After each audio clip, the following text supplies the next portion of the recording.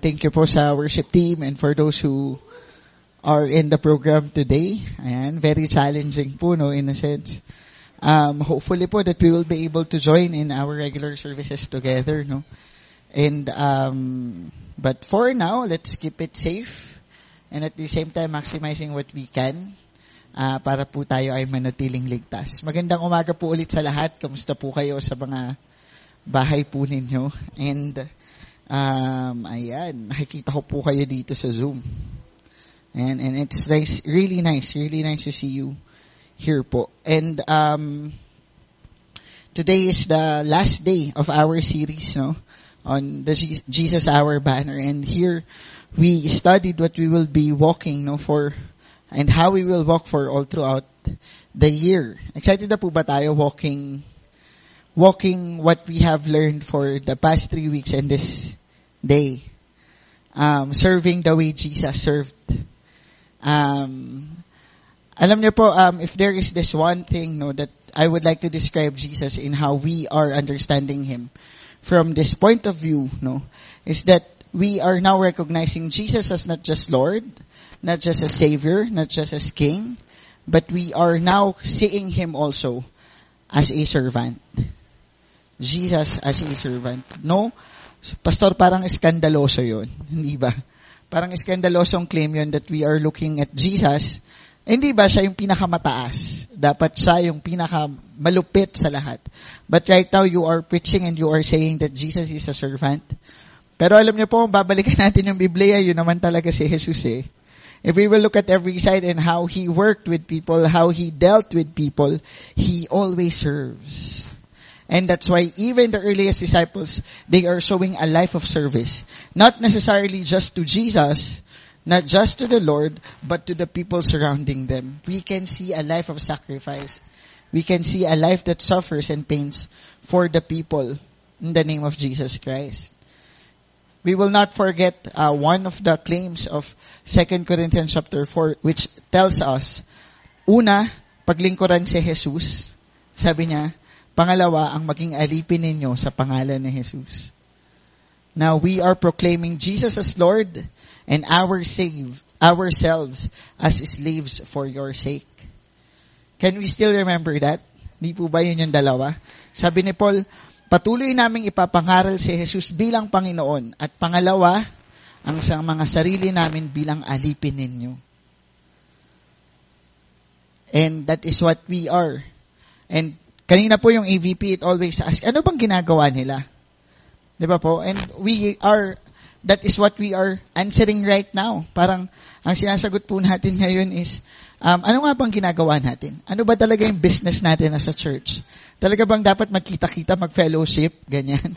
Magkwentuhan tuwing linggo, magsama-sama ditong manalangin, and that we are accomplishing our purpose. Sa dami ng pwedeng gawin ng tao, sa daming pwede nating gawin ng sama-sama, minsan nalilito tayo kung ano na talaga yung dapat nating ginagawa at kung para saan ang lahat. Hindi ba? Kasi masaya naman magkwentuhan buong araw sa simbahan. Tama po ba? Masaya rin magkaraoke ng sama-sama. Yan. Masaya din magkwentuhan tungkol sa mga recent na K-drama. Masaya na malaman kung ano yung skincare tips nung kasama. Hindi ba? At marami pa tayong pwedeng exciting na gawin. We can do business together. We can eat together.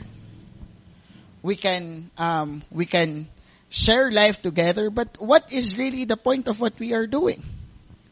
Diba? What is really the point of what we are doing? And when we say we are followers of Christ, what is its main point? And we are now answering it. Jesus served. So we serve. Okay? At yun yung madalas nating nakakalimutan ng maglingkod. And we saw the expanse of what it means for service, diba? Not just service inside the church, not just volunteer works, though it is, kasama siguro yun. Kasama po yun, pero most likely we see it. Mabuti pa yung manok, maingay, diba? Nakapag-amen siya. Okay. Pero not just how we are seeing it, but we see it through genuinely loving the people around us. Genuinely serving the people around us. So, on the first week po, it told us that we cannot simply judge and look at our situation. Can you still remember that? The veiled gospel. opening our eyes of the paradox that the gospel clearly tells us that hardship won't mean unfaithfulness. Amen? Hardship doesn't mean unfaithfulness. Pain and suffering does not necessarily mean faithlessness. It challenges us to see and take a critical look of what we thought to be our disqualification in proclaiming and following Christ. Instead, nakita natin na pwede pa lang yung disqualification na akala natin, these are the things that are actually qualifies us to serve God. Same as Paul's story, na ang dami sa kanyang binabatong disqualification, but all of that only adds up to his qualifications. On the second week, we understood how we proclaim Christ. And we proclaim Christ through our suffering, death, and hope. Hindi masyadong maganda tong mensaheng to kasi naman out of the 3 na binanggit natin sa points, 2 masama. Tama. It's suffering, it's death, at yung hope, napakaalanganin pa. Hindi man lang blessing, di ba? Para konkreto na. But it's hope, no? But here we'll be able to appreciate that there are 2. One, that we proclaim Christ as Lord, and second, as slaves to other people, same way Jesus is to everyone. And on the third week, how did Jesus serve? This is the question that we answered. Paano po naglingkod si Jesus? At paano natin siya susundin sa ginawa niya? We understood last week that it is not about, listen to this, hindi to tungkol sa pagdadala ng lupa sa langit, kundi pagdadala ng langit sa lupa. It is not about bringing earth to heaven, but bringing heaven to earth. In earth, sabi nga sa prayer natin lagi, in earth as it is in heaven. Hindi po ba? Ang sabi niya, sa lupa, gaya ng sa langit, at hindi pinilit na dalihin sa langit lahat, kundi ang langit ang pupunta sa lupa. We have to be here. We have to be here in earth. And we are asked to represent the world, to sympathize, empathize, feel, and to be an answer not just to the spiritual needs, but up to the physical needs of the people, to make the message of Jesus relevant to the whole world. And today po, we will study again, 2 Corinthians chapter 4. At ngayon po, gusto kong basahin sana natin to sa Tagalog. Alam niyo po, medyo kakaiba yung dating kapag binasa natin siya sa Tagalog.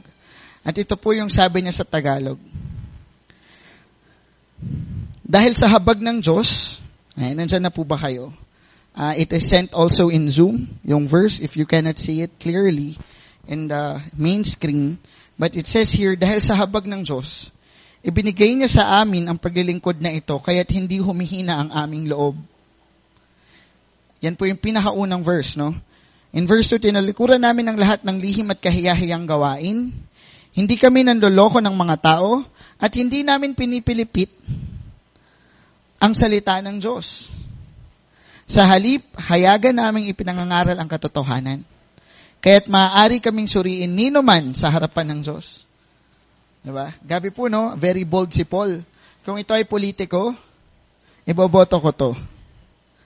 Sabi niya, kaya hindi kami natatakot. Sabi niya, hayagan naming ipinangangaral ang katotohanan.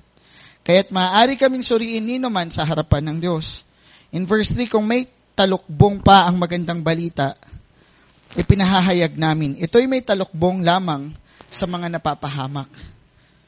If you can still remember the message about the veil, hindi sila sumasampalataya sapagkat ang kanilang isip ay binulag ng Diyos ng kasamaan sa daigdig na ito, upang hindi nila makita ang liwanag ng magandang balita tungkol sa kaluwalhatian ni Kristo na siyang larawan ng Diyos. Hindi namin ipinangangaral ang aming sarili kundi si Kristo Jesus bilang Panginoon at kami ay lingkod ninyo alang-alang kay Jesus. Sapagkat ang Diyos ang nag-utos na magkaroon ng liwanag sa gitna ng kadiliman, ay siya ring nagpaliwanag sa aming isip upang makilala namin ang kaluwalhatian ng Diyos na nahahayag sa mukha ni Kristo. Ngunit kaming pinagkalooban ng kayamanang espiritual na ito ay tulad sa mga palayok na gawa sa putik upang ipakilala na ang dakilang kapangyarihang ito ay sa Diyos at hindi sa amin. Kabi-kabilaan ang pagpapahirap sa amin, ngunit hindi kami nalulupig. Kung minsay babagabag, ngunit hindi kami nawawalan ng pag-asa. Inuusig kami, ngunit hindi pinababayaan. napapatumba kami. Amen?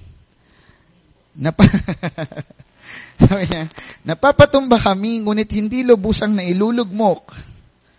Lagi naming taglay sa aming katawan ang kamatayan ni Jesus, upang sa pamamagitan ng aming katawan ay mahayag ang kanyang buhay.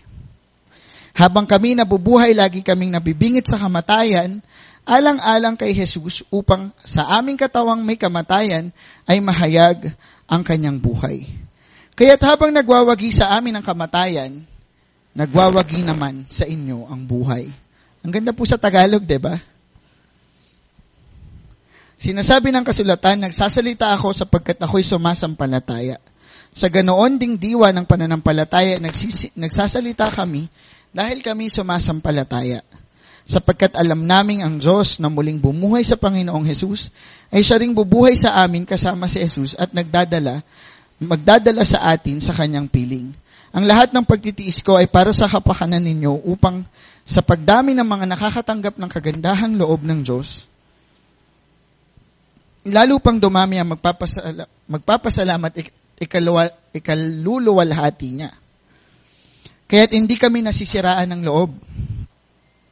Kahit na humihina ang aming katawang lupa, amen? Patuloy namang pinalalakas ang aming espiritu araw-araw.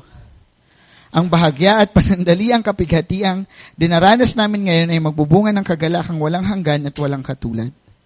Kaya't ang paningin namin ay nakatuon sa mga bagay na di nakikita at hindi sa mga bagay na nakikita. Sapagkat panandalian lamang ang mga bagay na nakikita, ngunit walang hanggan ang mga bagay na di nakikita. Sige po, tayong lahat ay yumuko at manalangin. Panginoon, salamat sa salita ninyo. Tunay, Panginoon, na Lord, sa pamamagitan ng buhay ni Apostol Pablo, marami kang ipinakita sa amin. At ayan niyo, Lord, that in this last week of our study, Lord, about our team, Lord, serving people, Lord, because this is our banner, Jesus served. And Lord, today, Lord, as we are challenged, Lord, to love how Jesus loved, serve how Jesus served, Lord, sacrifice how Jesus sacrificed, Lord, help us, encourage us, and open our hearts. In Jesus' name we pray. Amen and amen. Alam niyo po, sa pag-aaral ng Biblia, isa sa mga dapat nating unang tinitingnan, kapag tayo ay nagbabasa ng teksto, kailangan natin malaman kung mula saan hanggang saan lang siya. Hindi natin pwedeng i-interpret yung Bible, for example, sa isang teksto lang, na yung bahagi lang. Kailangan natin sa basahin dun sa, mula sa pinakaunang dapat nating pagmulan, at dun sa isang dapat nating pagtapusan. Alam niyo po yun, kasi minsan kayang-kaya natin siyang, kapag hinati natin carelessly yung Bible in a way that we just would like to end it, no? Parang magkakaroon tayo ng problema, hindi ba? Kasi, kunyari, sasabihin ko, maganda si ganito. Okay? Si blank. Maganda si May. Okay, sabi niya, tinuturo niya po yung sarili niya. Ayaw po sana mabanggit ng pangalan, pero dahil nag-volunteer siya na lang. Maganda si May. Kunyari po nakalagay dun sa Bible, no? Maganda si May. Grabe, sa Bible nakasulat yun. Maganda si May. Pero kung hindi ko babasahin yung buong teksto, magkakaroon ako ng problema. Pwede kong isipin na maganda si May na walang kahit anong kapintasan. Pero dapat nating basahin siya ng buo. Maganda si May, pero medyo malaki ang mukha niya. Parang ganon. Hindi ba? Parang magkakaroon tayo ng maling thought na parang absolute siya. Kung puputol tayo sa muling posisyon. At alam niya po, nakakatawa mang isipin, pero in the text that we can have this clue, no? Mababasa natin tong clue na to. Ang sabi niya dito is that, sa unang verse, ayan, medyo basahin natin yung verses, no? Ang sabi niya dito, dahil sa habag ng Diyos, ibinigay niya sa amin ang paglilingkod na ito, kaya't hindi humihina ang aming loob.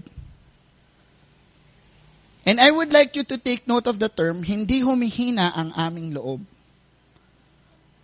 Tapos, pag binasa ulit natin, pagdating sa bahagi niya sa baba, no? Sa mga patapos na verses sa baba, in verse 13, ang sabi niya dito,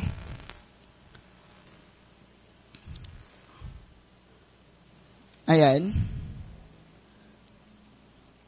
in verse 16, Ang sabi niya dyan, kaya't hindi kami nasisiraan ng loob. At alam niyo po, pag binasa natin to sa English, mas maganda sa in the NRSV version or on a more literal translation, it says in the first verse, therefore we do not lose heart. And in verse 16, again, it says, therefore we do not lose heart.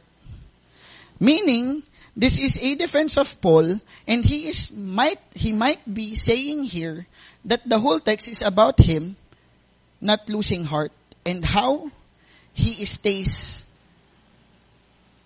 And he is giving this tip to the people how not to lose heart. Kaya hindi kami nasisiraan ng loob. Kaya hindi kami nanghihina. And we know the reason why Paul might be saying these things. Kasi alam natin na siguro ay maraming rason, no? Maraming rason na posibleng nakita si Pablo para panghinaan ng loob. Pero he is discussing here points, no? May binibigay siya sa ating mga puntos, may mga binibigay siya sa atin at mga sinasabi siyang bagay. Alam natin, ang haba ng binabasa natin for this weeks.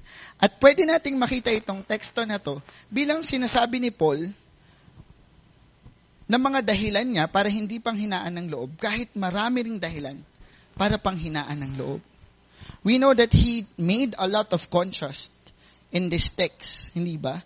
Ang dami, sinabi niya, inuusig kami pero hindi ganito, natutumba kami pero hindi kami natutuluyan. So there is a reason on this other side and a reason for another side. And we can see that the text might be speaking about really, how about the topic, and that gives us the title of our message for today, not to lose heart. No? Nasa title pa lang kami.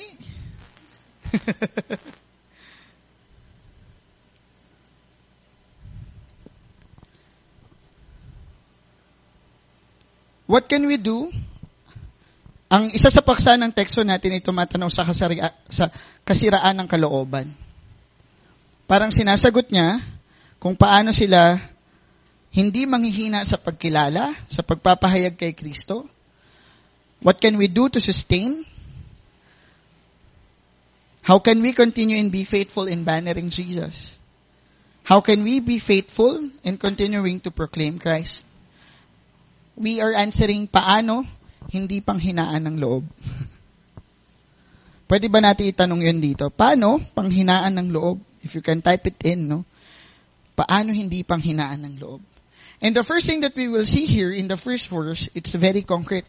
Ang sabi niya dito is that dahil sa habag ng Diyos, ibinigay niya sa amin ang paglilingkod na ito kaya't hindi humihina ang aming loob. So, Paul is very clear. In the English version, it says, therefore, we do not lose heart because of the mercy of God. Because of the mercy, because of God's mercy, we do not lose heart. That's how it is translated in English, no? At ang sabi niya dito, dahil sa habag ng Diyos, hindi kami napanghihinaan ng loob. Alam niyo po, though the work of the ministry is exhausting, one shall understand that it is birthed from mercy. Nagmula ito sa habag at sa biyaya. Ang ganda po ng pagsasabi, ang ganda po ng pagkakasabi, ang sabi niya doon, ibinigay sa amin ang paglilingkod na ito. Ibinigay sa amin ang paglilingkod na ito. Hindi namin kinuha, ibinigay sa amin. Ang galing, di ba?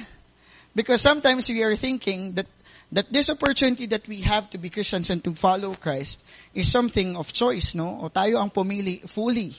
But we can see here an element that it says that it was given to us. Sino dito nagpapasalamat na naglilingkod siya sa Diyos? Hindi, diba? Most likely ang pinag-iisipan natin, magpasalamat kay Lord, naglilingkod ako sa iyo. But you know, Paul's attitude into this part, Paul's attitude into this area is very different, hindi ba?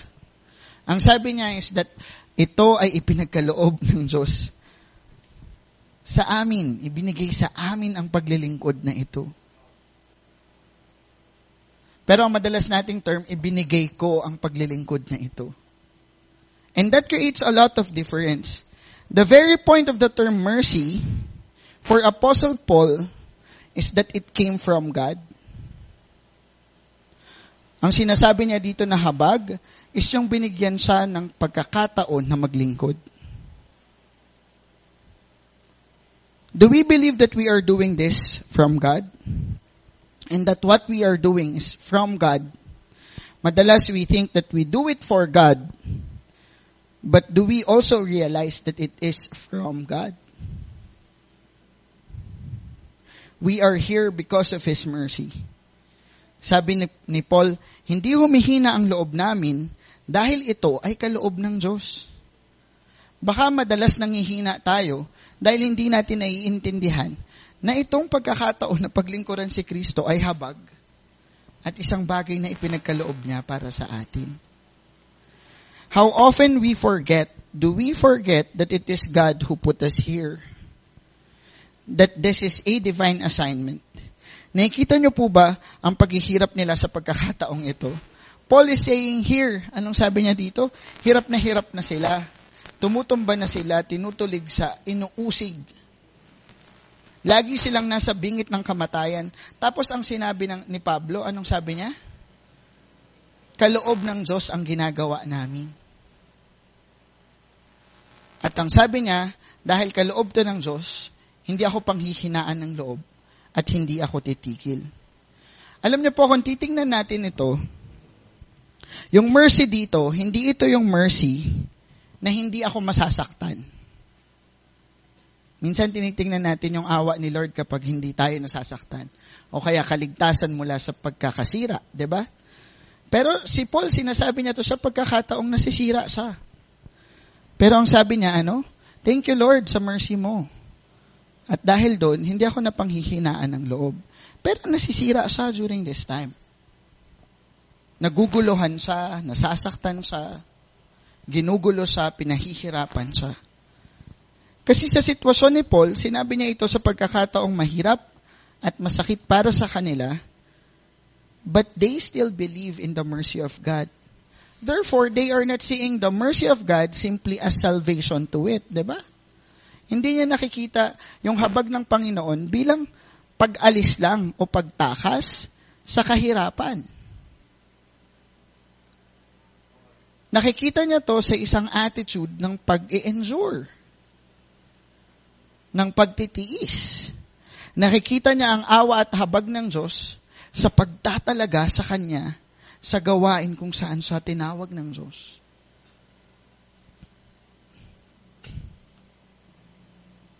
Para kay Pablo, hindi talaga reward ang paglilingkod. Tama ba? Hindi ito katulad ng sa mundo hindi ito katulad sa mundo na parang we do it because we will gain something from it. Right here in this life. But Paul is seeking so much more than what we are seeing. Yung mismong pagkakatalaga sa kanila ang nakita ni Pablo na habag at biyaya.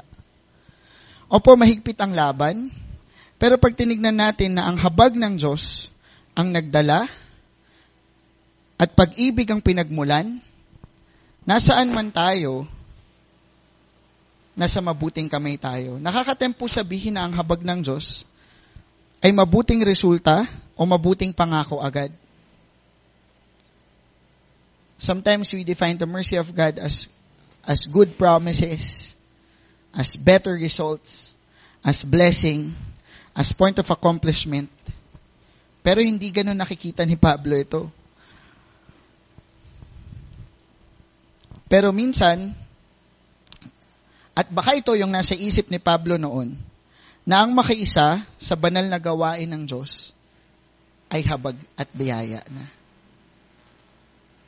Ang maging kasama, ang mapaglingkuran si Jesus, ang mabigyan ng pagkakataon,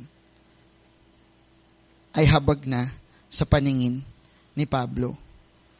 Ang sumunod at papaglingkuran si Jesus, ang maging tagapaglingkod din, na tulad niya ay habag at biyaya na. Most of the time, as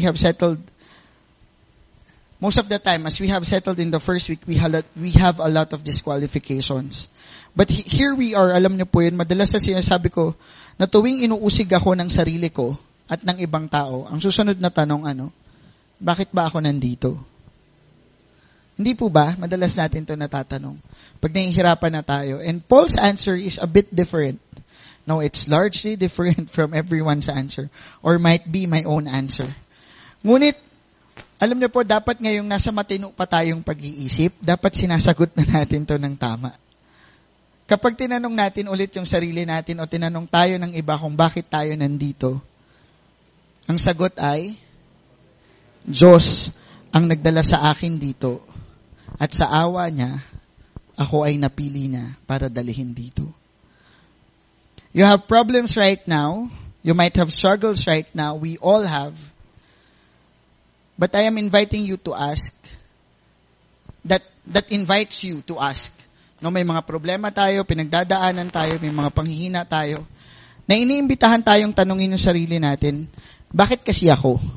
Tama ba? Bakit ako? Bakit ako yung nandito? Pero hindi tayo panghihinaan ng loob kung malinaw sa atin na posibleng Diyos ang naglagay sa atin dito.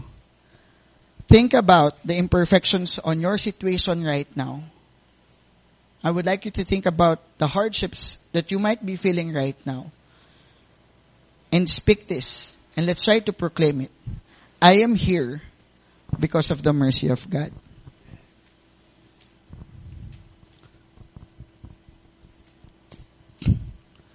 If we will focus on 2 Corinthians chapter 4 verse 9. So that's the first thing that makes Paul endure.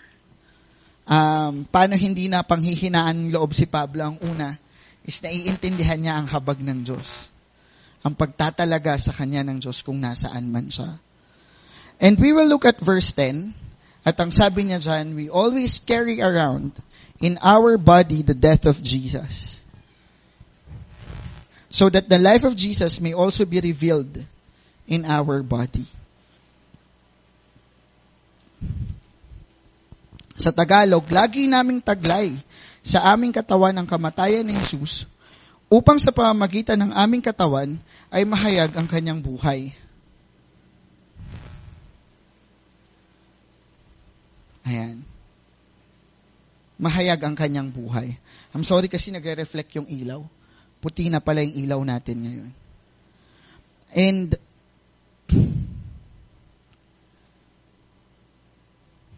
ang sabi niya, it is, and sa English, ang translation natin dito is that we always carry around in our body the death of Jesus, so that the life of Jesus may also be revealed in our body. Alam niyo po, very paradoxical yung statement, no? When I say paradox, parang magkabilang poles, no? Parang magkabilaan siya. At ang sabi niya dito is that we always carry around in our body the death of Jesus.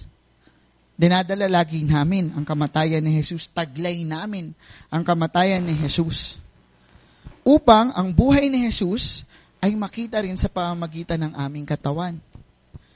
Isipin niyo po, para tayong nagpasok ng card, may lumabas na pera. Ganon. Hindi card yung lumabas. No? Parang nagpasok tayo ng death ni Jesus, and afterwards, it resulted into life to other people. Can you see? I really love how well it is put by Paul and how far we are from interpreting it. No? What do I mean? Ang sabi ni Paul, death yung dinadala nila, kamatayan. And secondly, it is revealed na through superficial spirit, but this goes to the level of the body as life. Yung una is that we always carry around the death of our body, ay the death of Jesus. Pero makikita natin agad kung paano to translate ni Paul. Ang sinabi niya dito is nakikita sa katawan namin.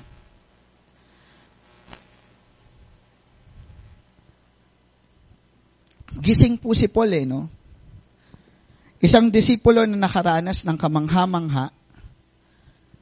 Ano po yung mismong element na ginamit dito in verse 10? Sabi niya, lagi naming taglay sa aming katawan ang kamatayan ni Jesus upang sa pamamagitan ng aming katawan ay mahayag ang kanyang buhay. What am I pointing out here is that yung pinaka-elementong ginamit ni Pablo ay katawan. Ito mismo yung sinabi niya. Dala namin sa aming katawan At saan din siya, at sa pamamagitan din ng mahahayag ang buhay ni Kristo? Sa pamamagitan din ng katawan.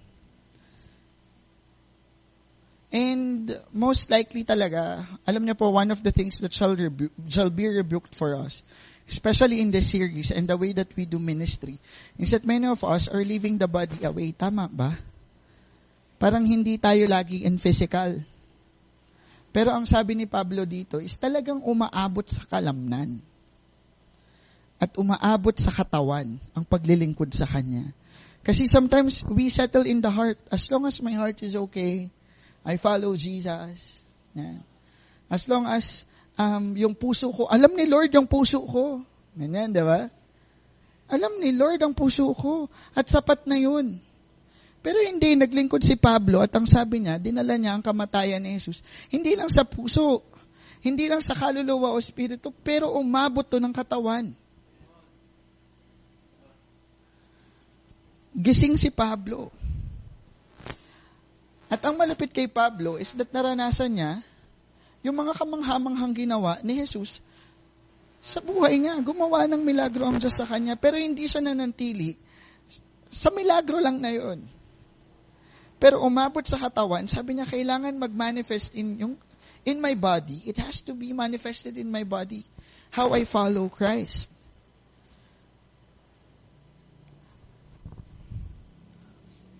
Ang sabi ni Apostle Paul, ang buhat nila habang nagpapatuloy ay hindi basta sikat ng pag-asa. Isa pa pong kakaiba pagdating dito sa paradox ni Paul is this. Ang sabi niya, ang buhat nila habang nagpapatuloy ay lagi naming taglay sa aming katawan ang kamatayan ni Jesus. Ano po ang taglay nila? Kamatayan ni Jesus. Ano ang taglay natin kapag tayo ay nagbabahagi ng salita ng Diyos? Magandang balita ng pangako ng pag-asa na makapasok sa college. Tama ba? Magandang balita ng pag-asa na aayos yung sitwasyon. Magandang imbitasyon ng pagpunta dito, pagpunta dyan, at magandang buhay. Well, there is no problem with that, but I don't think that is the strategy or that is Paul's principle in his time. What did he carry? He carried the death of Christ in his body. And when we look at the body of Christ, what does it represent?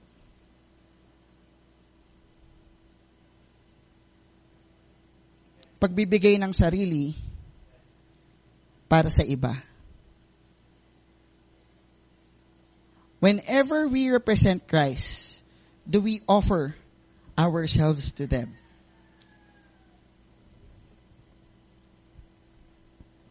Or do we offer like a salesman na may benefits to, may return of investment? But what Paul offered is that I am willing to give my life just how Jesus gave His life to me.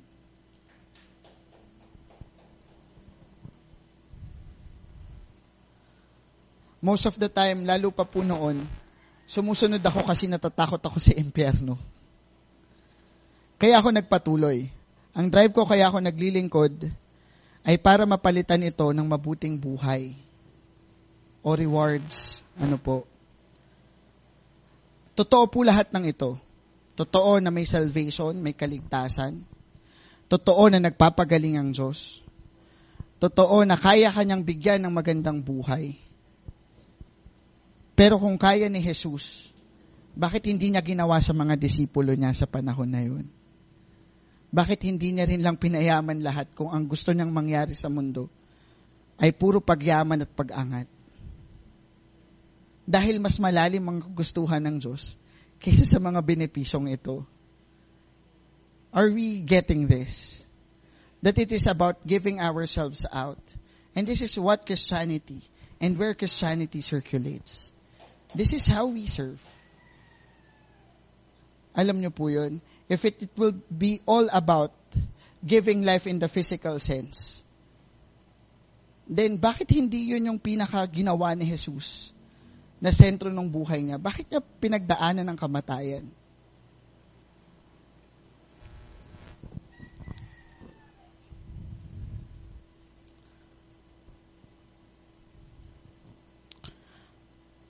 Ang ganda ng sinabi ni Pablo, sabi niya, bakit hindi natin tignan para magpatuloy na kapag tayo ay nanghihina at nawawalan tayo ng rason para magpatuloy, ay yung pagsunod ni Kristo na sa pag-ibig niya ay piniling mamatay para sa atin.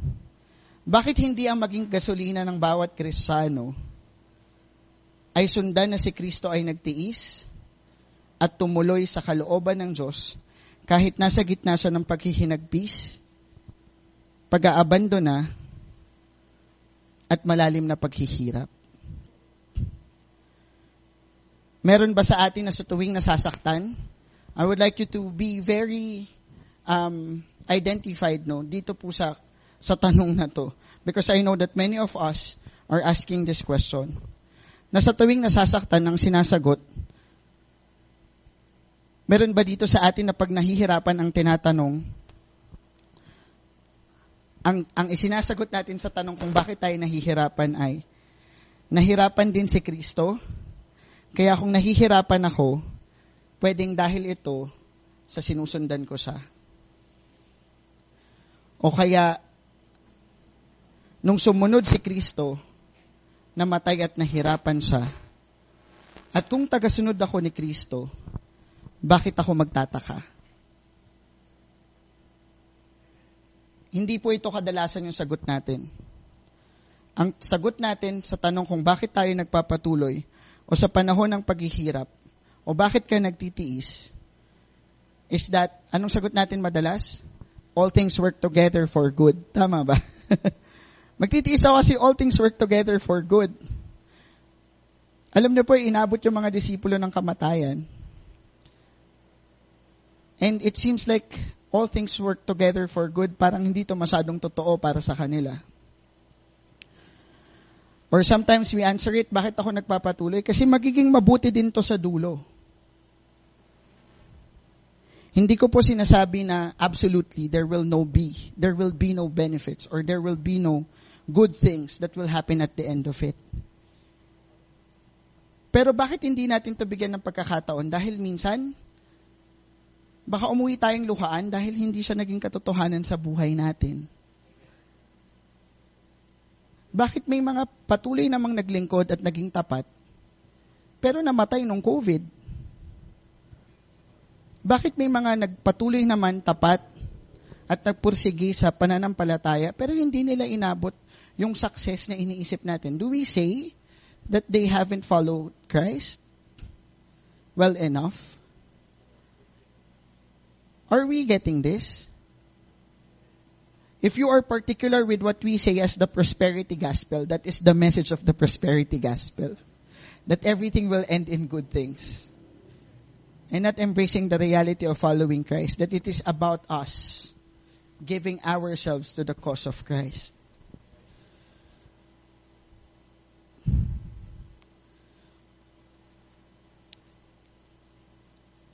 Bakit nahirapan si Jesus?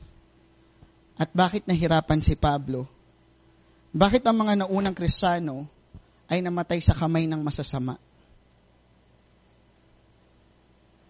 Why? Because it is not the good news that they just carry. It is not the life of Jesus that they carry. Ang sabi dyan, mas maganda ata pag ang sinabi natin dito, that we bring the life of Jesus so that they may be life in you. Hindi ba? Yun yung sabi niya dito, ang taglay namin ay kamatayan ni Jesus. Parang mas maganda kung sinabi niya, ang taglay namin ay buhay ni Jesus. Pero can you see, ang sinasabi niya dito, ang taglay namin ay kamatayan ni Jesus. At yung kamatayan ang nagiging buhay sa iba.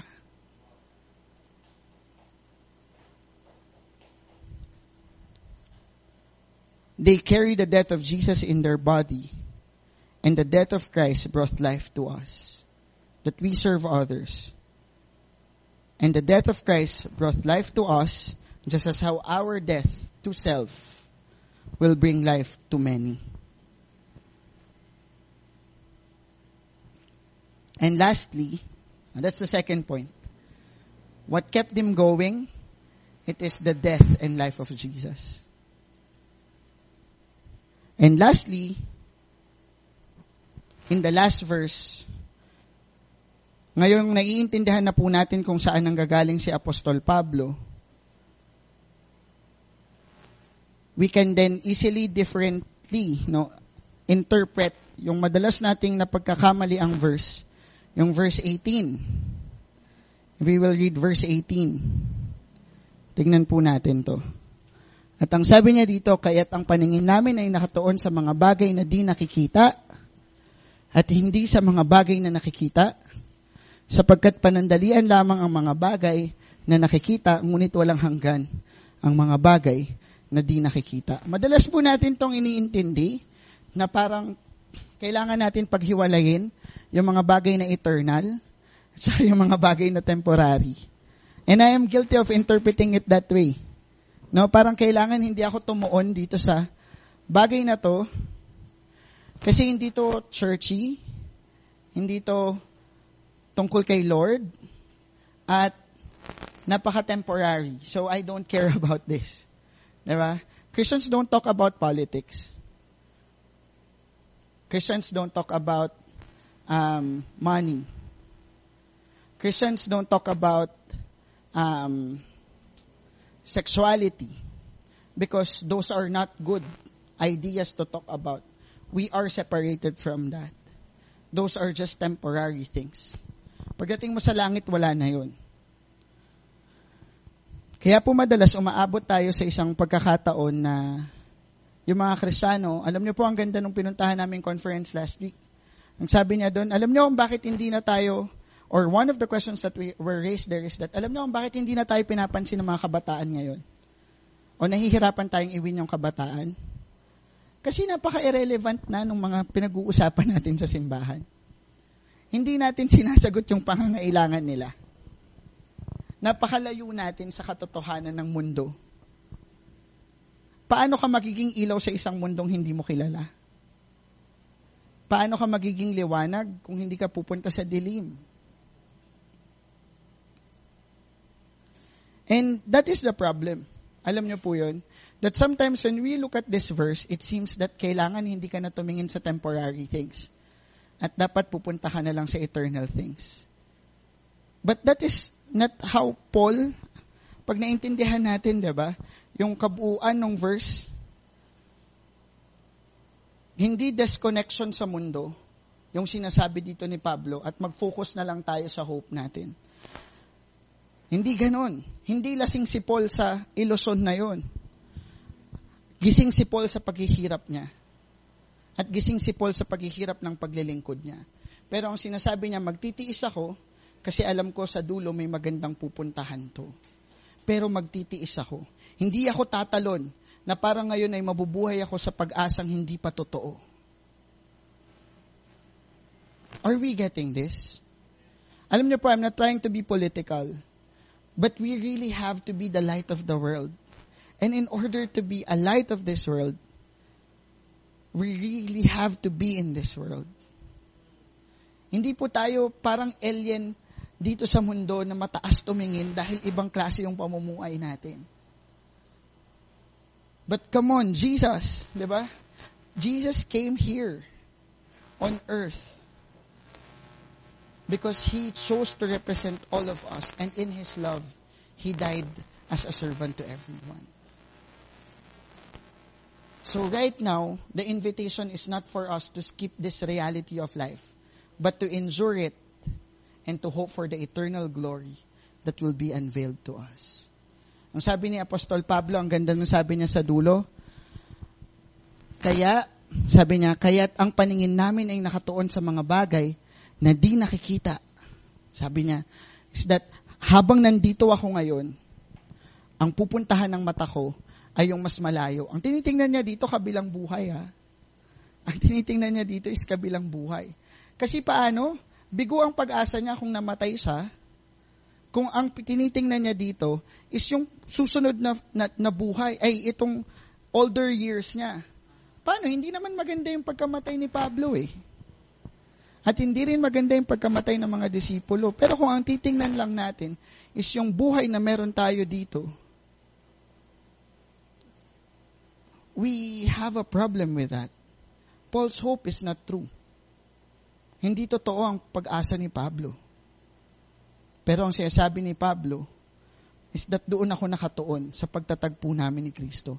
Pero habang nandito ako sa mundo, mabubuhay ako ng may pagtitiis. Mabubuhay ako ng nagpupursige sa paglilingkod para sa Kanya. You know, kinukuha po natin yung backbone ng Christianity. Kinukuha natin yung katotohanan ng paglilingkod. Sometimes we are too excited about the superficial or the earthly blessings or the material things that will be given us as we enter church and faith. But no, Christianity is a movement serving the world for the sake of Jesus.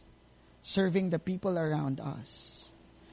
Hindi mundo ang Diyos natin. Pero kailangan nating paglingkuran ang lahat ng tao, ang pag-ibig para sa bawat isa. Come on, Jesus died not for the church people. Jesus died for the world. For God so loved the world. Amen. And as followers of Him, we have to love it as well. Sige po, I hope that the messages of the 4 weeks has been a challenge to us.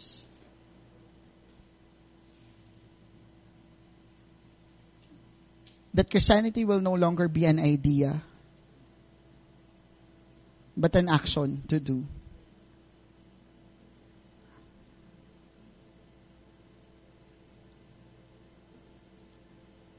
Let's close our eyes and let us pray. Father,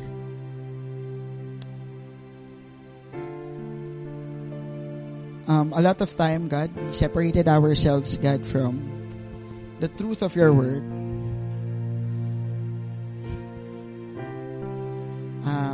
Nagdwell kami, Panginoon, sa gusto lang namin madalas para sa sarili namin. At hindi namin alam na itong sinalihan pala namin at itong sinusundan namin, Panginoon, ay tungkol sa pagbibigay ng sarili at hindi sa pagbuo ng sarili.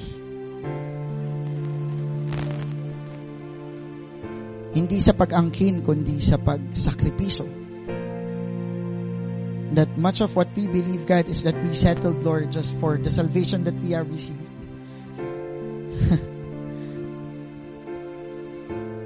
Lord, many of us settle just by receiving and having this assurance in our heart, and that's it. But Father, let us not be selfish followers. Let's not be self-proclaimed Christians when we do not know how to serve, when we do not want to give our lives to others, when we do not love, and we won't want to take a piece of pain from other people. Lord, transform us, transform our church, and let us be truly a light, Lord, to the whole world. Thank you for your goodness. Challenge us to be true. In Jesus' name we pray. Amen and amen.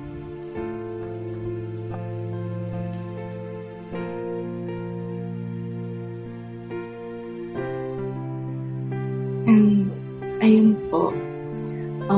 Wala po mga tayong maganda po yung word today, no? And parang it allows us to meditate and to think of this. And with that po, we have our breakout rooms. Wala muna po tayong countdown for that. Diretso na po tayong breakout rooms answering the reflection question, which is, what changed in my drive to continue and not to lose heart in following Christ after hearing the message? And ayan po, let's wait for the breakout rooms to open po. Ayan. Salamat po.